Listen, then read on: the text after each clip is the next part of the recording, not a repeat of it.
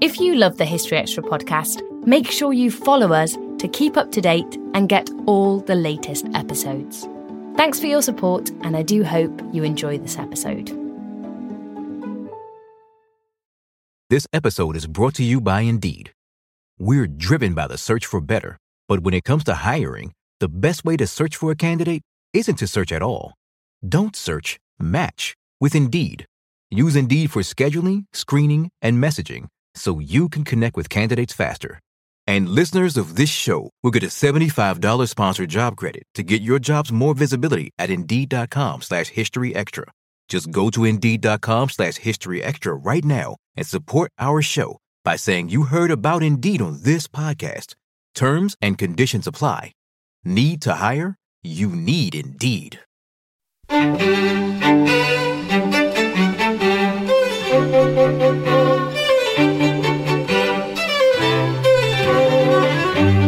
Hello and welcome to the History Extra podcast from BBC History Magazine and BBC History Revealed.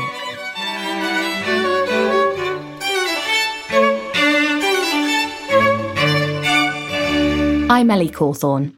Throughout her lifetime, Henrietta Maria was known as a popish brat of France and the wife who wore the breeches.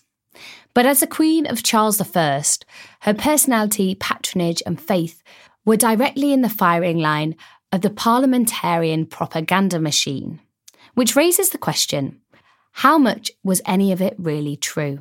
To find out more, Emily Briffett spoke to Leander Delisle, who's written a new biography busting some myths surrounding the reviled Stuart Queen. Hi, Leander. Thank you for taking the time for chatting to me today. Hello, it's great to be on. Today we're going to be discussing your new book, Henrietta Maria, Conspirator, Warrior, Phoenix Queen, and we're going to be busting some myths surrounding her. But first of all, can you introduce us to her? Who was Henrietta Maria? Well, she was a French princess, the daughter of the great Henry IV of France, one of France's great warrior kings, and Marie de Medici. And she married our king, Charles I of England, Scotland and Ireland. And he, of course, was the Civil War king who, famously or infamously lost the Civil War and had his head chopped off. And she was his wife and the mother of his children, including the future Charles II and indeed the future James II. I'm going to dive into the end here a little bit, because a really important part in her story that we need to address up front is her legacy. How has Henrietta Maria been seen through history? Well, she is probably the most reviled consort to have had worn the crown of the three kingdoms. She is really still the victim of the parliamentary propaganda of the period. She's been described, or she was described at her lifetime as, that popish brat of France, a sort of whore. She was supposed to have worn the breeches in the marriage. And ever since, she's been perceived as the classic witch Eve, seducing her husband into evil. How did she come to have this legacy? Well, I think, obviously, its history is written by the victors, and the victors were ultimately although the royalists were returned. We had the king in Charles II, came back to the throne after the Protectorate and after the death of Oliver Cromwell. Nevertheless, what the parliamentarians fought for eventually, really won. So, and I think one of our great national myths is that English Protestantism has played a role in the creation of English democracy and indeed British democracy. And therefore, being a Catholic, she is associated with Charles's authoritarianism and indeed is partially blamed for his authoritarianism. How did Henrietta Maria's legacy compare to that of Charles I? I think that in some ways, Henrietta Maria's legacy helped shape that of Charles I, because to ensure that she stayed in the role of Eve, the seductress, corrupting him into evil and so forth, Charles, of course, had to be perceived as weaker and weaker and weaker. And so one of the sort of myths that's built up about Charles is that he was some kind of wimp and a fop. And with both of them, you have sort of things that were sort of truths or quotations taken out of context. So we hear the fact was that Charles was a sickly child. He had very weak legs as a child. But then it sort of suggested that he was also a sort of weak and feeble adult. And we don't hear so much about the fact he was actually an extremely athletic and physically strong adult. So I'd like to move on from her legacy and return to Henrietta herself. How much do we actually know about her character, and how much can we actually access her voice? Well, we can access her voice, actually. She was extremely vocal and very funny, which is one of the things I particularly like about her. I mean, we have many, many letters she wrote, particularly during the Civil War. And also we have descriptions of her by those who knew her. And I quote some that haven't been used before.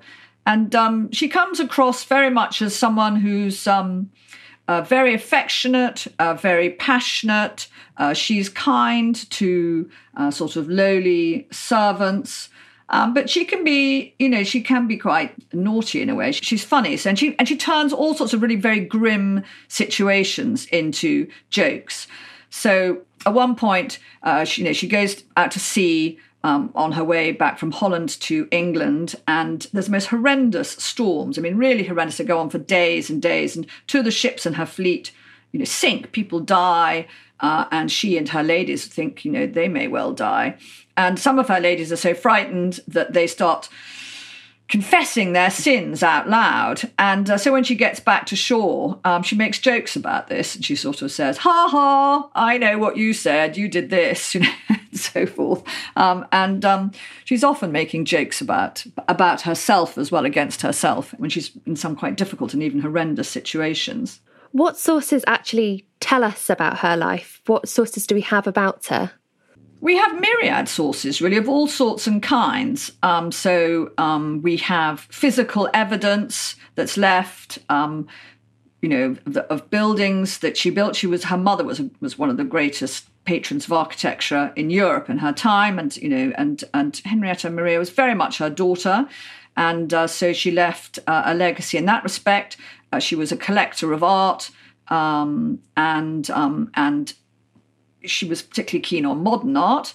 And so there's that. And of course, we have the images of her, many painted by Van Dyck, but there are others done by other artists as well, both French and Dutch and English and all sorts. And then there are her letters, and as I said, the letters of others and descriptions of others. So that's one of the nice things about the 17th century. You can really get a rounded picture, and from all sorts of different, not just from people in England and Scotland, but also people in France, of course, which gives a slightly different perspective. They saw her much more positively. So they saw her as very much her father's daughter. They said that Marie de Medici's children, she was the most like her father, the great Henri IV, Henry IV, and that they saw her as incredibly brave. I don't think anyone would have denied her courage, mind you. And as almost as a sort of martyr, really, for her faith in the way that she was made to suffer for it, and in her support for her husband. They saw her as a very remarkable woman, and also respected very much her political and diplomatic acumen. I'd like to talk about her skills and roles a little bit later on, but to start from the very beginning, what sort of society was Henrietta Maria born into? In France, I think the French court was very gay, great fun, and it was actually quite feminine in the sense that, well, of course, her mother was regent of France, was ruling France for much of her childhood, which would have given her a very particular perspective on what women were able to do. And the French, were quite sort of open to having women on stage in a way the English were not, and women speaking and also playing male roles. And so that gave her a sense of that a woman could have a voice and should have a voice. It was also, I think, it's also important to remember that her father and indeed her mother introduced and then confirmed the Edict of Nantes, under which Protestants were given full religious rights in France. And so she also came from a society where you could be a Catholic and practice your faith, and you could be a Protestant and practice your faith, which was very, very different from England. And so I think that legacy was important. And of course, what was also very important to her, I think, particularly when she married Charles, was the fact that her father had very much believed that you could and should form alliances with Protestant powers and Protestant nations against their great rivals, the Catholic Habsburgs. And when she married, I think she saw her marriage very much in this tradition of an alliance with a Protestant power aimed against the Catholic Habsburgs. Did this provide her with a sense of religious tolerance more widely? Well, when she arrived in England indeed on the night that her marriage was consummated, she was asked, "Can you stand a Huguenot being a French Protestant?" And she said, "Well, was not my father one?" Because her father had been a Protestant in his youth and had converted. Her doctor, who was in charge of caring for her life, was a Protestant.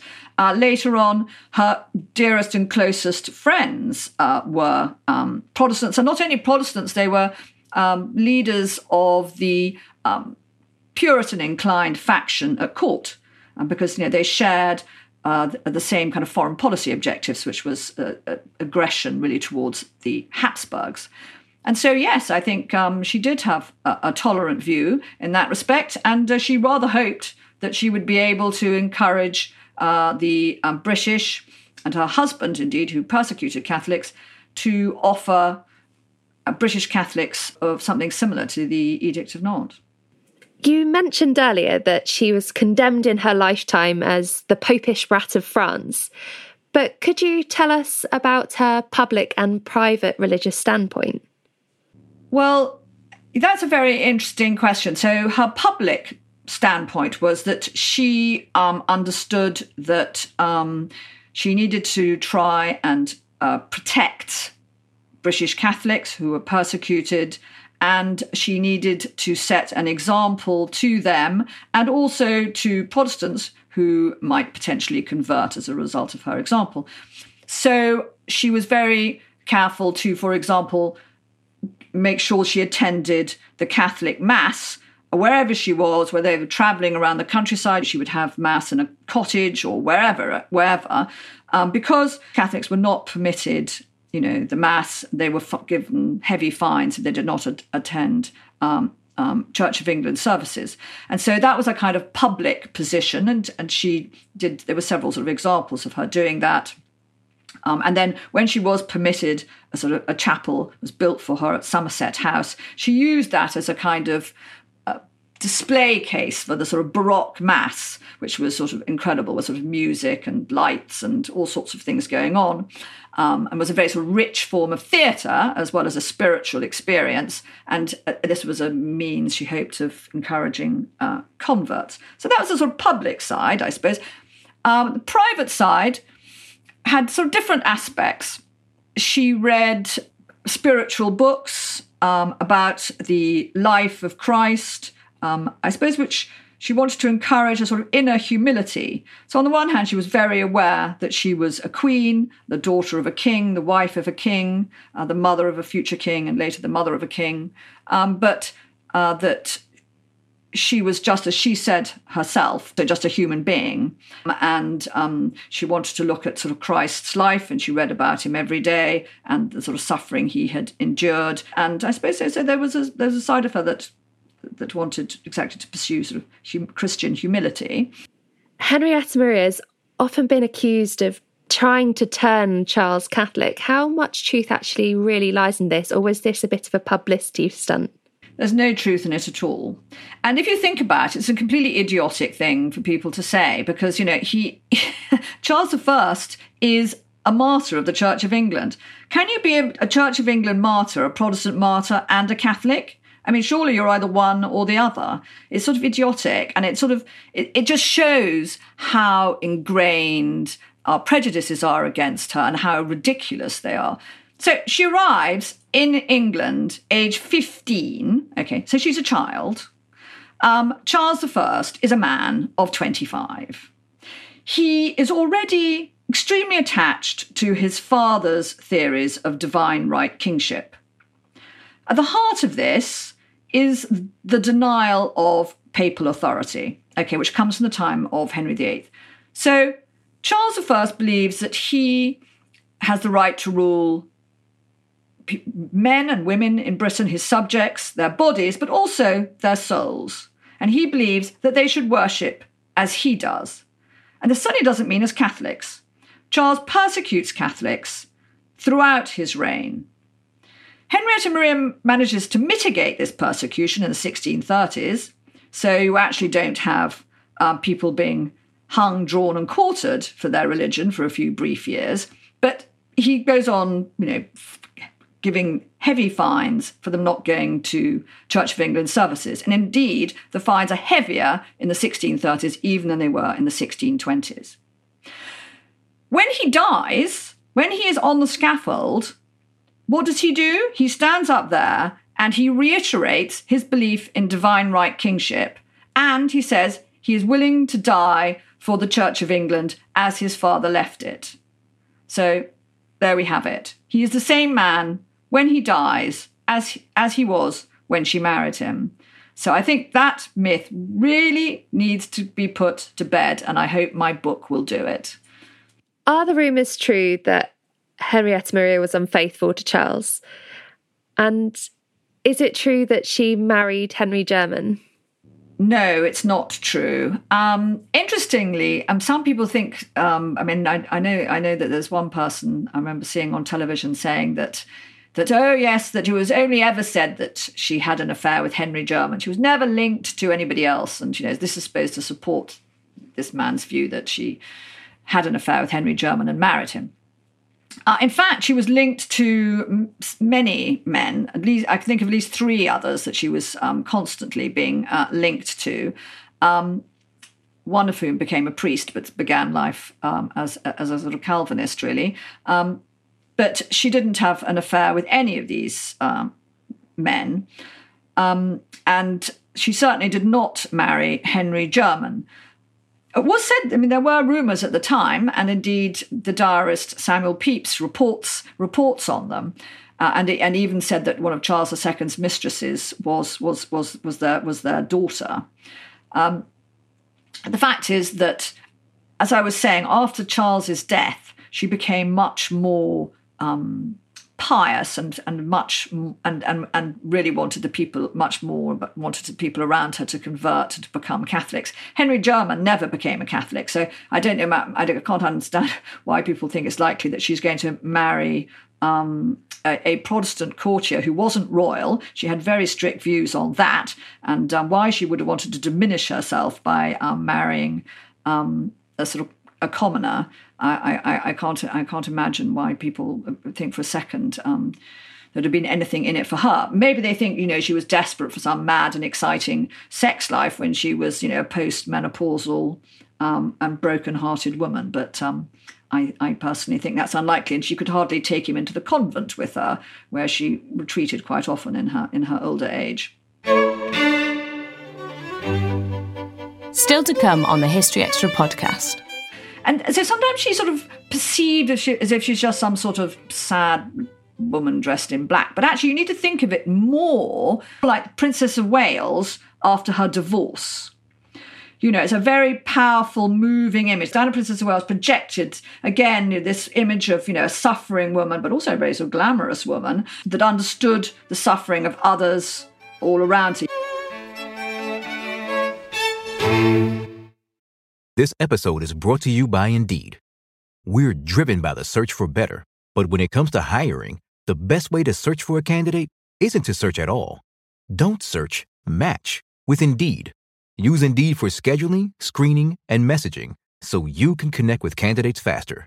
And listeners of this show will get a $75 sponsored job credit to get your jobs more visibility at Indeed.com/History Extra. Just go to Indeed.com/History Extra right now and support our show by saying you heard about Indeed on this podcast. Terms and conditions apply. Need to hire? You need Indeed. We don't always realise just how much our negative thoughts and experiences stick with us and weigh us down. You may find your brain constantly running through a highlight reel of bad moments. That comment your friend made last week that hurt your feelings. That frustrating thing your mum does. Or that silly thing you said in a meeting. Maybe it's time to get it all off your chest. Whether it's a tiny annoyance or something much bigger, talking about it can give you some relief and lead you to a potential solution. That's where therapy comes in. It's a safe space to share whatever's weighing you down and learn to process it, so your internal highlight reel can focus on the good stuff. And BetterHelp offers affordable online therapy on a schedule that works for you. Connect with a licensed therapist by text, phone, or video call. Start the process in minutes and switch therapists anytime. Let it out with BetterHelp.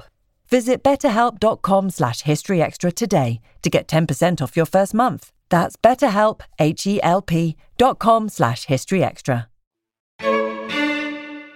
To continue on about Henrietta Maria and Charles, what was her relationship actually like? I think there must have been many times in her life when she really, really, really wished she was wearing the breeches. And indeed, there were many times when other people wished she was wearing the breeches as well. No, she didn't. I think things changed in her marriage and her relationship with Charles very much after the Bishops' Wars. When he lost against the Scots, when they rebelled, because like I said earlier, Charles wanted his subjects to worship as he did. And he had a particular brand of Protestantism that he wanted to encourage. And this was really not it was quite anti-Calvinist. He wanted a more elaborate form of Protestantism with some ritual and music and that kind of thing, which is very un-Calvinist in tone. And he wanted to impose this really on the Scots, the Scots Presbyterians, who had a very sort of Calvinist tradition. And so they rebelled against this and they won and he lost. And then he had to call Parliament, having not had a Parliament for 11 years, which I may say was nothing to do with Henrietta Maria. And this Parliament was extremely angry about, obviously, the fact that he had ruled without a Parliament for 11 years. And they began stripping him of power and of his chosen ministers. And it was at that point that Henrietta Maria stepped up to try and help her husband. He was short of advice. He was short of help. And she went on doing so through the Civil War and and was extremely impressive. And indeed, the king's enemies said that he would never have been able to put himself in a position to resist without her help and support. So certainly she was an extremely effective partner, but she wasn't wearing the breeches. She often... she had to go along with his decisions, at least one of which she believed cost him the Civil War. What role did she actually play during the Civil War? First of all, she was in Holland during the build-up to the Civil War, the months preceding the Civil War, and in the early months of the Civil War.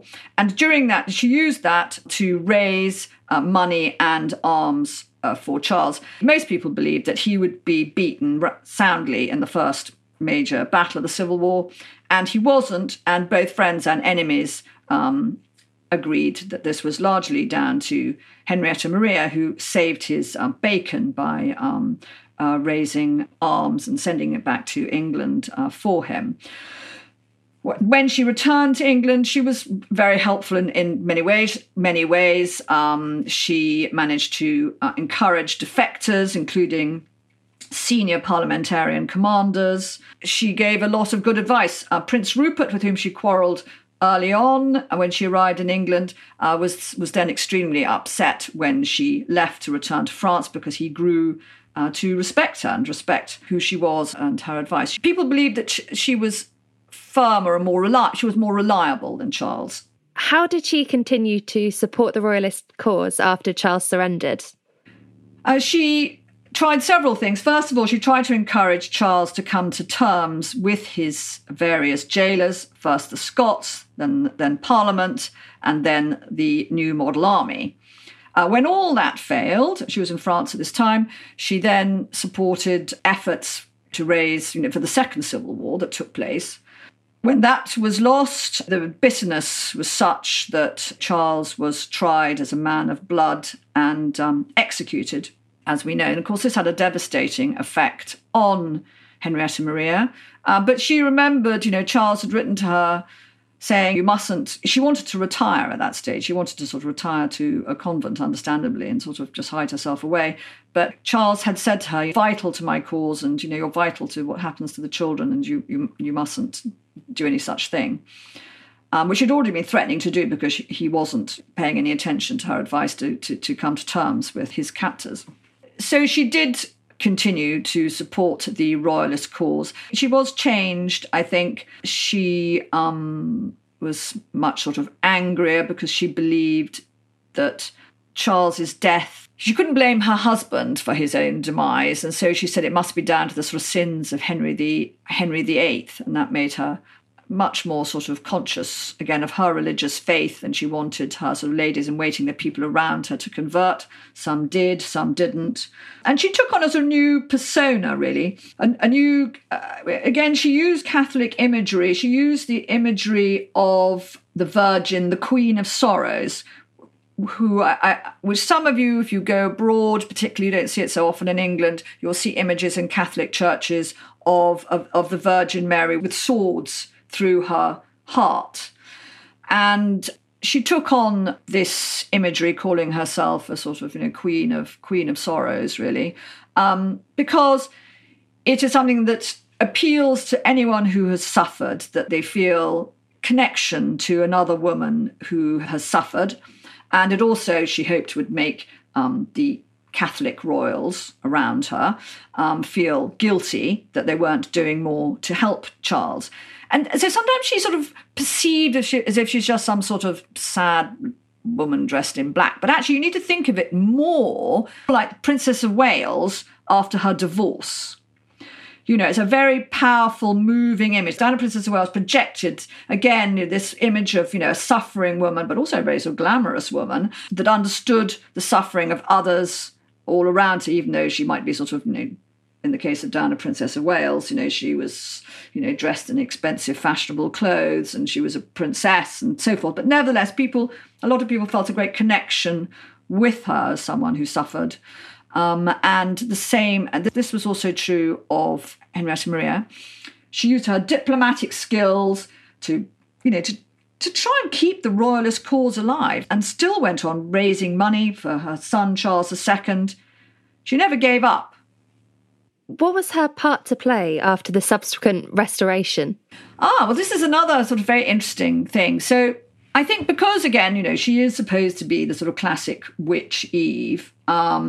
And so, of course, this being the case, she can't be allowed to have any, reflected glory from the restoration. So, yes, her son, Charles II, has been restored, but we mustn't think of her as sort of in any way, obviously, because she's just the sad, evil old crone and must now be exposed as the terrible witch behind the face of the seductress. And so people endlessly quote the diarist Samuel Pepys's first description of her when she arrives back in 1660, when two of her children die. So she's not feeling at her best, as you might imagine. And he says, she's looking very ordinary. She's dressed in black and she looks very ordinary. They don't quote Samuel Pepys writing 2 years later saying, oh my God, wow, she has the greatest court. It's merrier than that of, Charles II. It's by far the jolliest and the most fun and amusing. And, and Henrietta Maria is herself saying she's, as happy as she's ever been. And she's also still a sort of powerful and influential figure, both in England and in France. But all this is sort of forgotten. This is her, the Phoenix Queen. She rises from the ashes of the Civil War. She's rebuilding her chapel at Somerset House. She's re-engaged in many of the things that she was doing before the Civil War. And in France, her nephew, Louis XIV, is turning to her for advice and support in trying to make peace with Charles II in England. To tie together what we've been talking about, can I just ask you, how complex was the role of royal consort at this time? It wasn't easy. And one of the things that I've enjoyed very much looking at in this book, and I hope readers will enjoy, is that I look at her mother, who was an extraordinary woman, who was, of course, a consort, came from Italy, and her two sisters, Christine, who became Duchess of Savoy, and Elizabeth, who became Queen of Spain. And the similar problems they faced and how they dealt with it. I think the problem was when you went, so you were taken, you were sent off to a foreign country as a kind of gift, but you were also from one family to another, but you were seen also as a kind of potential Trojan horse when you arrived, because you'd come from one power to another. And so people wondered whether you were going to be, as a consort, were you going to be truly loyal to your husband or to your father's family. So there was always that problem. They had problems with favourites.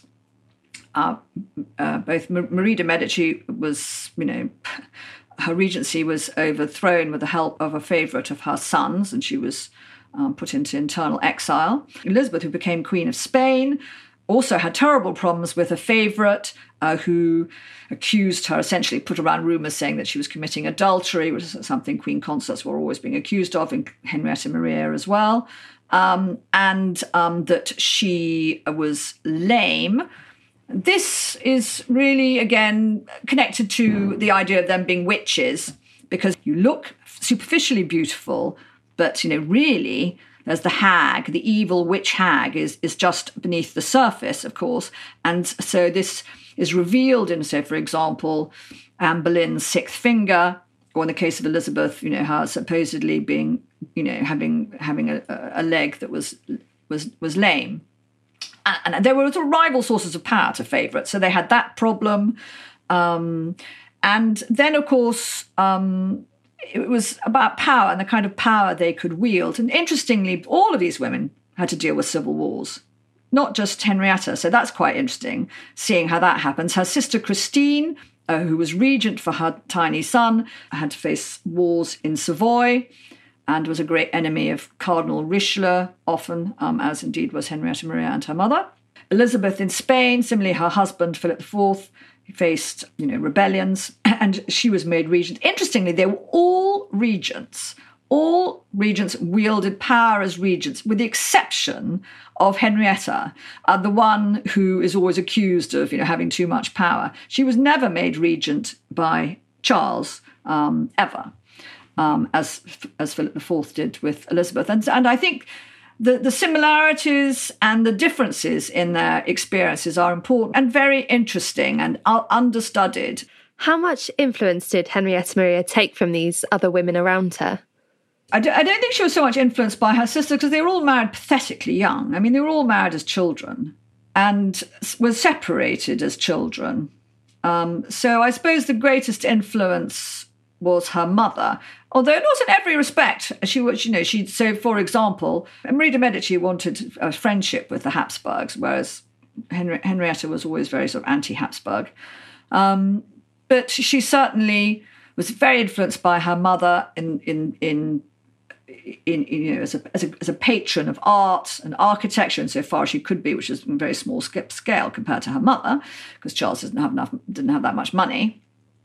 But also in the feeling that a mother of particularly of a teenage boy, or had a right to say something. I mean, so teenage boys, of course, feel they're grown up and should get on with being kings or princes or whatever. Whereas Henrietta and her mother both felt that their sons should be listening to them as well, and not just to their ministers, and were quite kind of firm about that. So yes, yeah. And I suppose she saw her mother as a widow as well, and that would have influenced her. You've spoken there about her patronage of the art. Could you perhaps shine a light on this side of her? Yes, interestingly, her mother brought these little girls up, as I said, they were taught by professional actors, some of the best in Europe, in how to move and stand and speak on stage, because, of course, they would be performing on the stage of public life. But also, I suppose they learned that you could project ideas on the stage, you could project... you could create a sort of culture, a cultural environment, and they were encouraged not only to perform but also to act as sort of producers.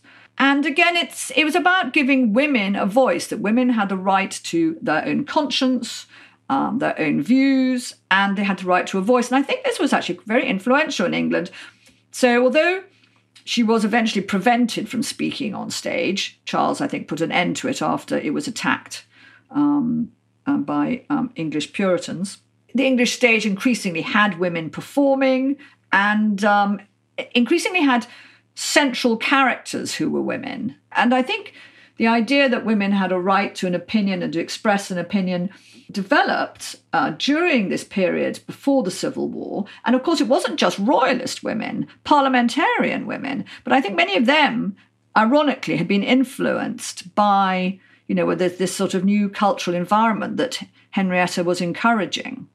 In your book, you note how Henrietta Maria herself was seen as this cruel and bigoted mother. What was her relationship actually like with her family? I think her children all adored her, actually. Henry less so, but that was because, of course, poor little Henry was a tiny child when the Civil War broke out, and was in Parliament's care throughout the Civil War. And so they were strangers to each other when he was finally released from Parliament's care, from Oliver Cromwell's care at that point, and allowed to go to his mother in France. I think from memory, he was about 12 by then, 13, 12. Now, as I mentioned to you earlier, I think, first of all, of course, she'd had the tremendous shock of Charles's death. So that sort of made her feel much less positive about Protestants in general, I think. But with Henry, the fact was that Charles II's position was incredibly weak. He wasn't really getting any support from France or Spain or anywhere. The whole thing was a disaster. He tried, he had some support from the Scots, and then that all fell apart. And the whole thing was a complete disaster. And, it really didn't look like they were going to get anywhere, frankly. And so she thought, well, son number 3, as he was, Henry, if he becomes a Catholic, then he will be able to marry somebody rich, so he'll have some money. The Pope can make him a cardinal. You can be made a cardinal without even being a priest, so he'll have power, he'll have influence, so it'll just be much easier and better for him. Also, Charles was trying to sort of encourage the Catholic powers to believe that he would offer freedom of religion for Catholics if he became king, and he was doing that because he needed their support. And so this would demonstrate that if he allowed Henry to become a Catholic. And this is why she wanted him to become one. So it wasn't simply sort of because she was a sort of, being a terrible bigot. There was actually practical reasons for it. And she was very angry when he disobeyed her and said, okay, I'm never going to speak to you again. I will not speak to you. You're sort of off you go. You're dead to me now. But then again, this was not an unusual thing to do. So Charles I's sister, the Winter Queen, did exactly the same with her children, 2 of whom, at least, converted to Catholicism. And she didn't talk to them either, particularly her daughter, I don't think she ever spoke to again, who became a nun, I think, from memory. The fact of the matter is that you could not afford... She could not afford, and nor could the Winter Queen, they could not afford to be seen as weak, to have their children disobeying them. Because They needed people to invest in them, to invest in the Stuarts in the case of Henrietta, and invest in her son. And so she could not go around having son number 3, disobeying her. But the fact of the matter is, Henry did so, of course, because, not only, obviously he'd been brought up a Protestant, and he had been with his father just before his father was executed. And his father had died, as I mentioned earlier, a Protestant to the Church of England, and had said to his children, you must, be true to the Protestant faith and to the faith of the Church of England, and, obey your mother in all things, but not in religion. And so that was really never going to happen. And I think the real tragedy is that she writes about Henry when he goes to fight later in Europe, she worries about him, as she worries also about James, who's also fighting. She worries about these 2 boys. And then she writes about how she's very much looking forward to seeing them all united when after Charles II is restored. And she says this, and then he dies. And she's obviously devastated by it, as many people record. And of course, and she writes about her sadness to, for example, her sister Christine. So to say that she was unloving and bigoted is untrue. And when you read about her own, death and how Charles II, for example, reacts, it's with great distress. With such an overwhelmingly negative legacy, what positives do you think came from Henrietta Maria's life? Well, I think she encouraged a sort of French influence at court, which, for example, encouraged the art of conversation, which not everyone approved of at all. Witty conversation was very much a part of French court society. And I think it's one of Charles II's courtiers complains about this sort of terrible, sort of hideous sort of French legacy of talking. So she sort of encouraged, I suppose, amusing conversation, good food, theatre, beautiful things. I think that's all a positive legacy. I think she's an example of courage, of love. And, I was just thinking again what we were talking about her quarrels with Henry. And she didn't just quarrel with Henry, she quarrelled with, most of her children at some point. When you quarrel with people doesn't mean you don't love each other. I think lots of families quarrel about all sorts of things. They quarrel with their mothers and fathers and siblings. How do you think Henrietta Maria should be seen now? I think we should try and see Henrietta Maria now on her own terms, through her eyes, and the way that things played out for her.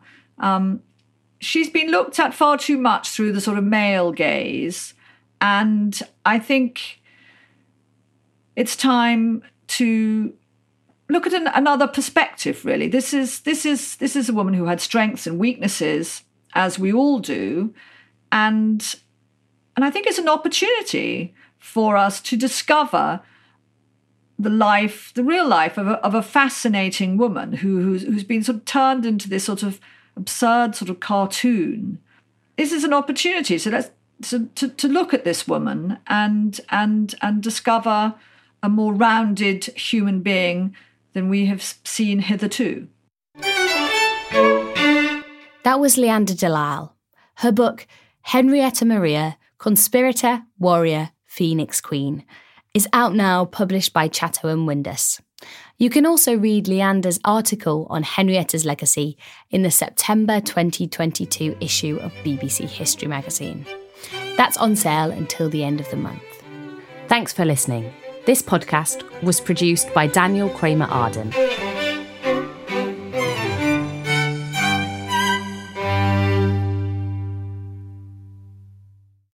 A collision between a Chinese jet and an American spy plane.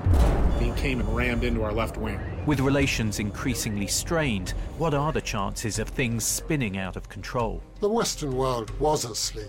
I'm Gordon Carrera. I'll be exploring the friction in this most important of relationships and asking, has the West taken its eye off the ball? You cannot ignore China. From BBC Radio 4, this is Shadow War, China and the West. Listen wherever you get your podcasts.